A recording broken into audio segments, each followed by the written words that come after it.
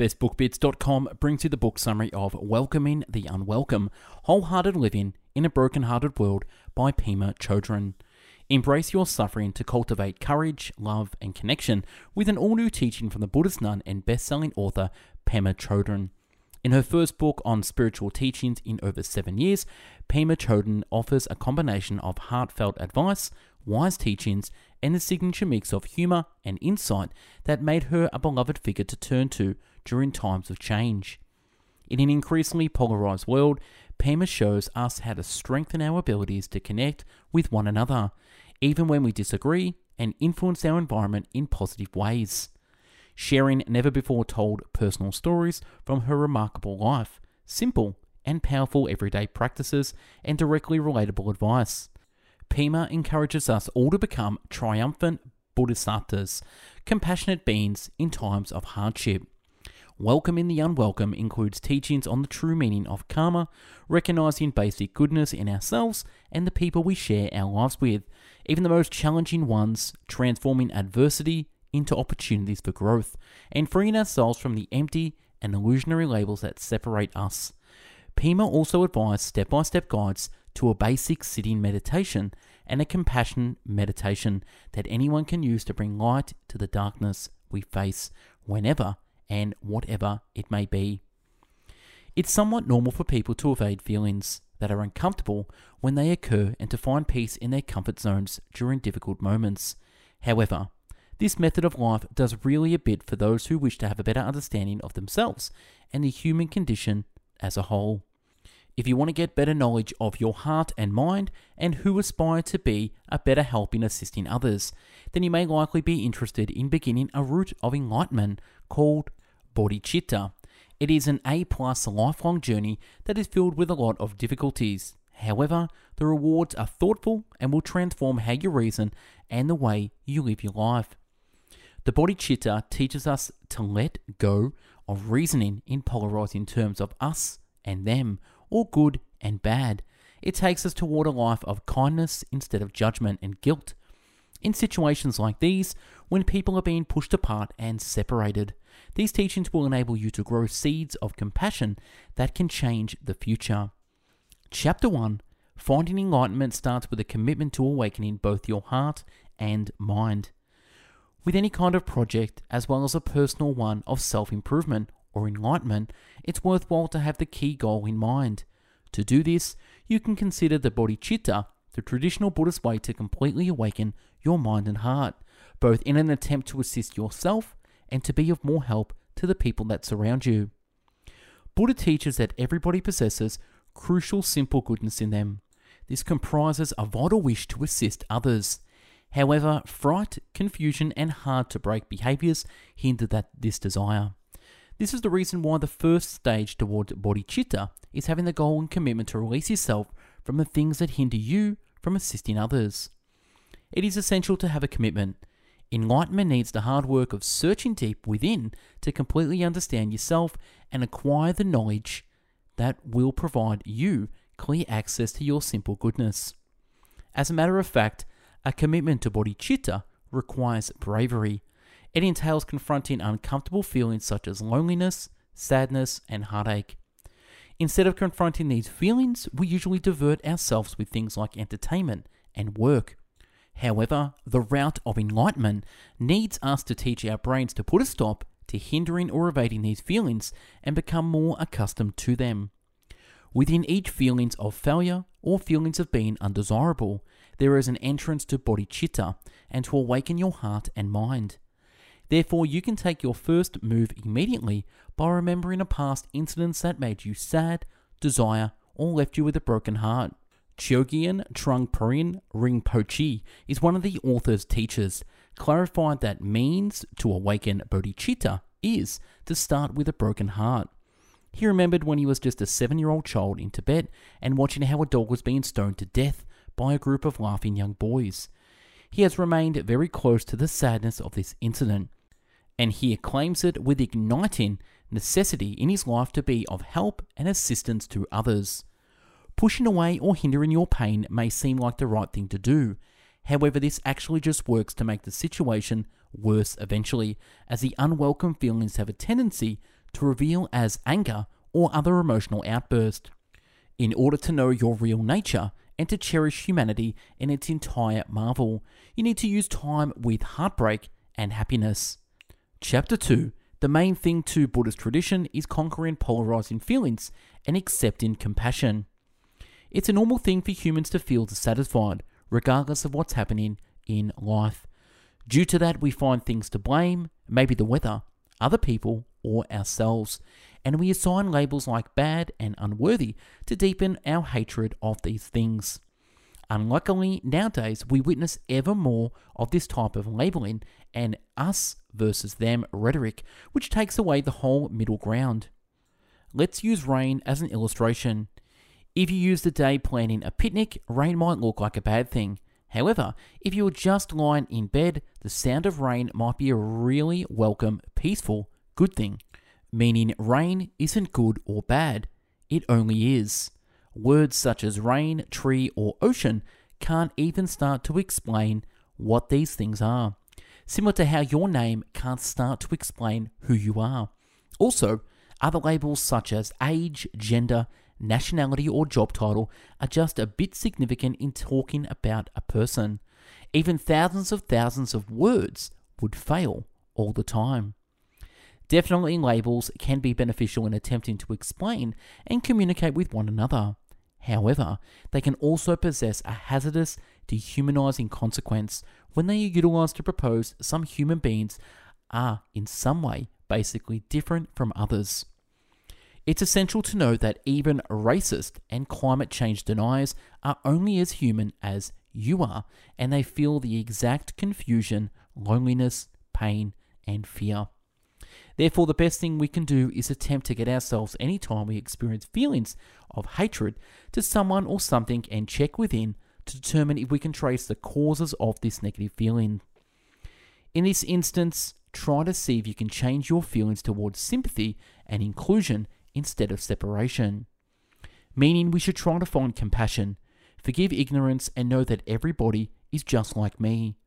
When we stop evading those feelings of sorrow, loneliness, and fright, we're more liable to think of people in the whole world who are feeling the exact way. This enables it to become easy to empathize and to know how frequently those kinds of feelings can impact people's feelings and behaviors. Chapter 3. Our egos can hinder enlightenment, therefore, accept your mistakes and appreciate the ordinary. What do you reason when you think of the word ego? The ego can signify various things to different people. However, in Buddhist teachings, the ego is part of us that is in a constant battle with reality.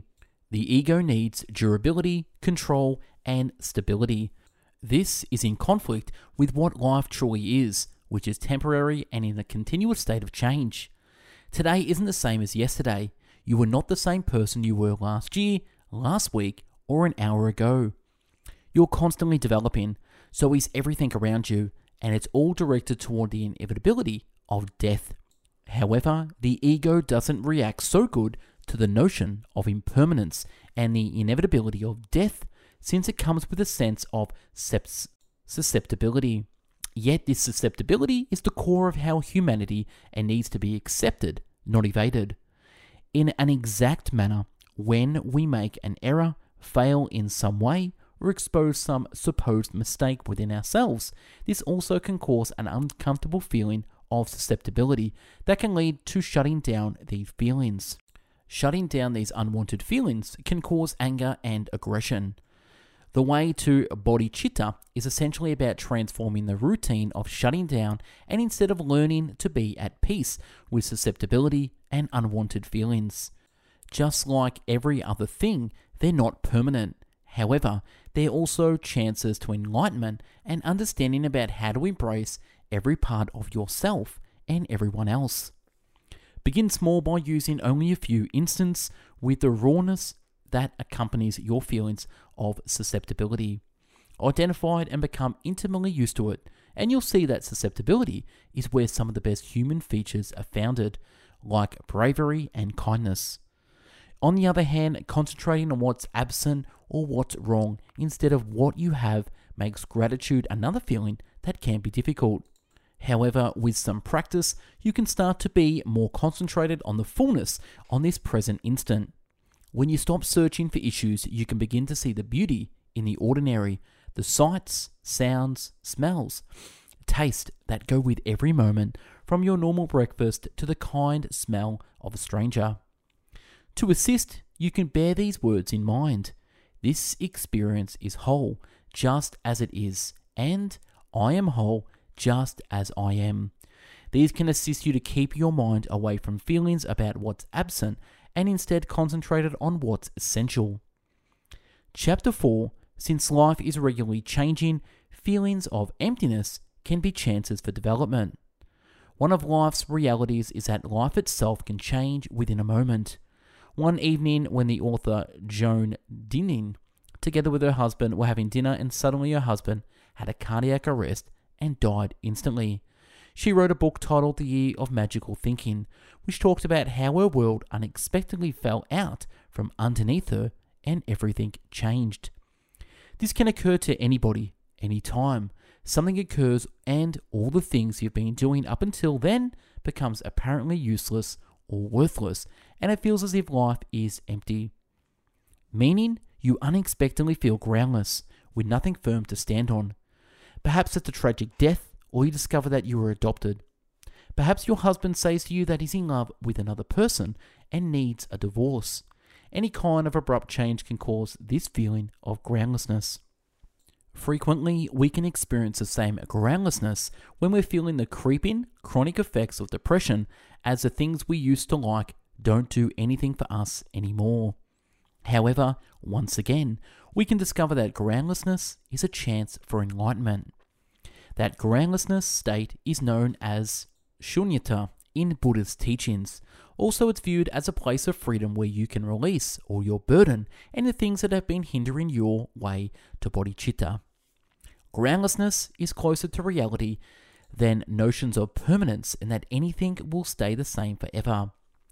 In order to know that every minute is valuable and to appreciate what you have now is to be closer to your vital goodness and to bodhicitta. To extremely know the feelings of groundlessness is to know what others are experiencing and be able to comprehend, communicate with, and assist those who are striving. When you're feeling groundless, it's not simple to change your own understanding from struggle to relaxation, understanding that emotions are not permanent and brief. The more time you use with such kinds of feelings, the more comfortable you'll be when they occur. With practice, you can eventually see emptiness as an indication of life's endless potential for positive change. With each moment, the cycle of birth and death occurs as an event, comes alive, and then turns into a memory. It's your duty to value the now and continue evolving and growing. Chapter 5. In order to live more comfortably, increase your comfort zone. We all have a comfort zone, the spots and things you're most comfortable with. However, the irony is that the more time you use doing just the things you're totally comfortable with, the smaller your comfort zone becomes. On the other hand, if you're constantly pushing and increasing the limits, the more comfortable you'll feel in life.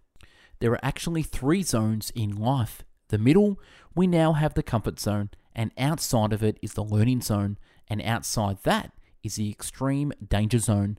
Not different from attempting to learn how to swim. The risk rests in jumping from comfort directly into the deep end of extreme risk. It can be so shocking to do this that you withdraw even more into your comfort zone and become less confident in stepping out. However, if you take regular small steps into the learning zone before slightly easing yourself into the extreme risk, you'll find that what was formerly viewed as terrifying and stressful can be confronting, like a second nature. For instance, if you're somewhat of a hoarder and find it difficult getting rid of things, you can slightly begin changing this routine now by giving out only a small item. Tomorrow, select another item to give out or donate. The concept of giving out these items might activate extreme issues of insecurity and fill you with anxiety. However, after some small attempts, needing you to tackle these feelings instead of evading them, you can start to see that the discomfort disappears and you survive. One of the key approaches to conquer your ego, increase your comfort zone, and get accustomed to connecting with these feelings that are unwanted feelings is in the practice called Chödrön, which is Tibetan word for sending and taking. Chödrön is a mental practice of taking what you want and sending out what you don't want, while simultaneously turning the routine of evading uncomfortable feelings or emotions.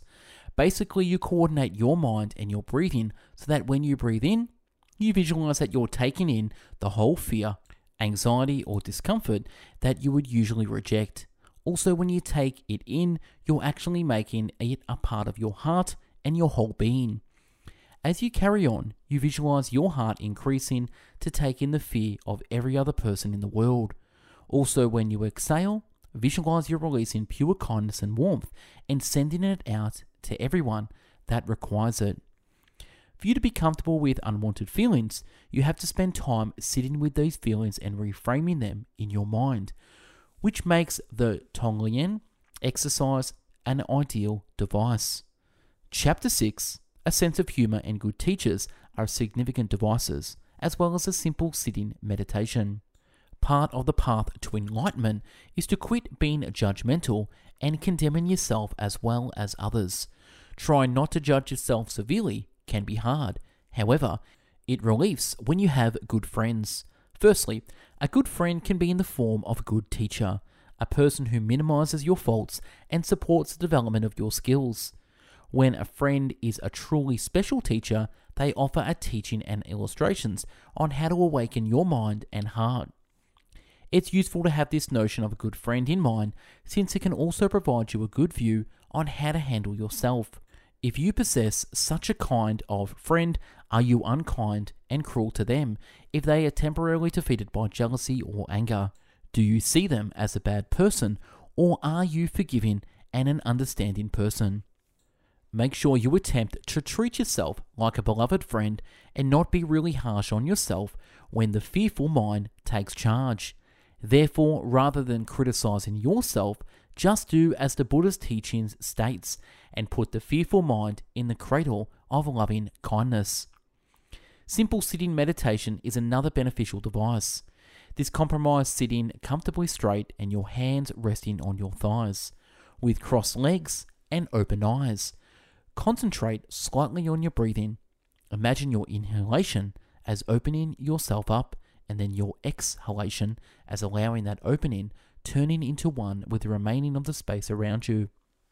Certainly, during this meditation method, you're likely to be diverted from the concentration on your breathing by other feelings.